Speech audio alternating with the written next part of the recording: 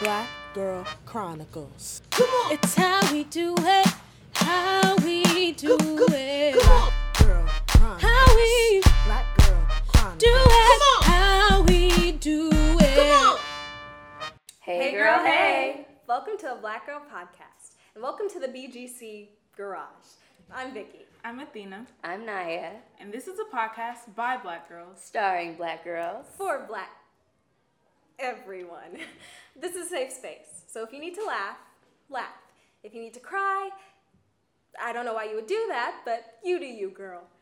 Okay, so for today we're going to be getting into how we feel about cultural appropriation. I wonder if you guys ever been in a situation like you're in the car with some of your friends that aren't black, and you're singing a rap song because you know that's the most popular genre of music. Mm-hmm. Or singing a rap song, and you notice that they're like trying to have an accent, if that makes sense, when they're singing along, and you don't really say anything, but you notice it, and you're just like, what are you doing? Like, who are you trying to sound like? Why can't you just sing in your normal voice?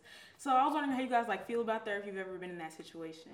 Yeah, I had an instance. Like, it was a white teacher in front of a bunch of black students, and like I heard them talking like with their coworkers.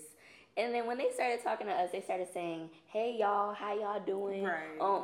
They were just trying to use all this slang, and I was like, okay, this it's not your slang. Right. Like, you know, I get that they were trying to make us feel comfortable. Like, their heart was probably in the right place, but it's still our culture, it's our language. Like, you don't need to steal it. Yeah, and it's not like we don't understand Yes. regular English, you know? So it's like, it's kind of off-putting. I know I went to this party, and of course, it was just rap music blaring out the speakers, and everyone's jumping around, they're doing this whole thing, and it was a party with majority white people. I mean, there were black people there. It was hosted by black people, but it was farther from home, and it was just really strange. I don't know, I just felt kind of weird. It's just, it feels like people are mocking you, but you can't really say anything, because like, oh, it's a party, I'm not about to shut down the entire party and be like, what are you guys doing?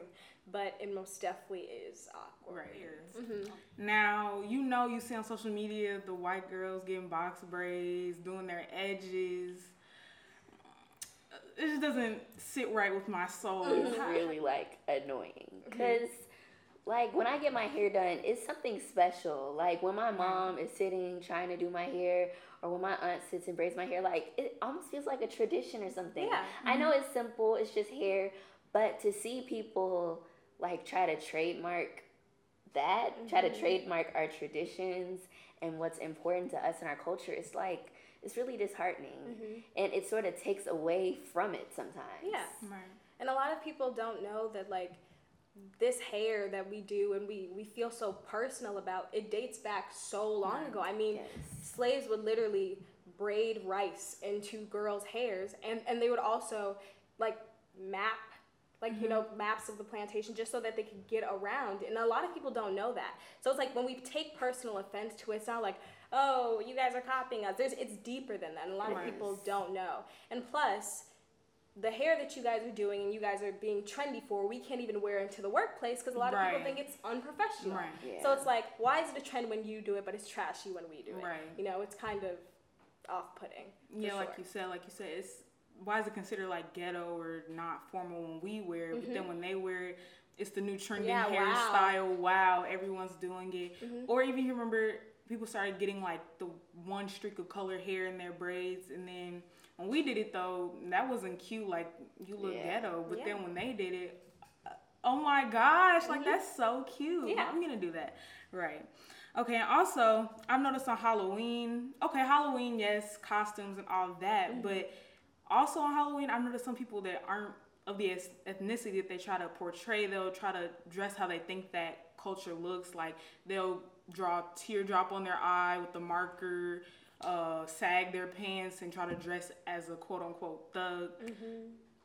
I just feel like, yes, Halloween, but that's not okay. It kind of shows you what they think of us, how they think we are and how we act and how we're supposed to look. And it's like, a lot of that is changing. While that is rooted in culture as well, like, a lot of, like, there's nothing wrong with that, but when you're doing it, it's like, it's not cute, and it's negative. It's not, wow, I'm I'm about to do this because I think this is cool. It's like, oh, like I'm about to be a thug. Like it's just not. It's not cute. So why are you doing it? Right. You know, and it's just it's weird. And I hate how the excuse is always, oh, it was just a costume. Yeah. I was just trying to have fun. It's Halloween. Everybody does it. But there's just certain things you have to read through.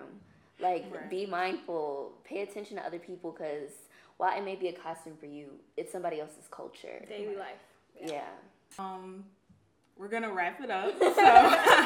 So to our viewers, thank you for watching. Make sure to subscribe on Apple Podcasts and Spotify, and subscribe to the YouTube channel Black Girl Chronicles. So that's it from us. Bye, girl. Bye. Bye. Black Girl Chronicles. Come on. It's how we do it.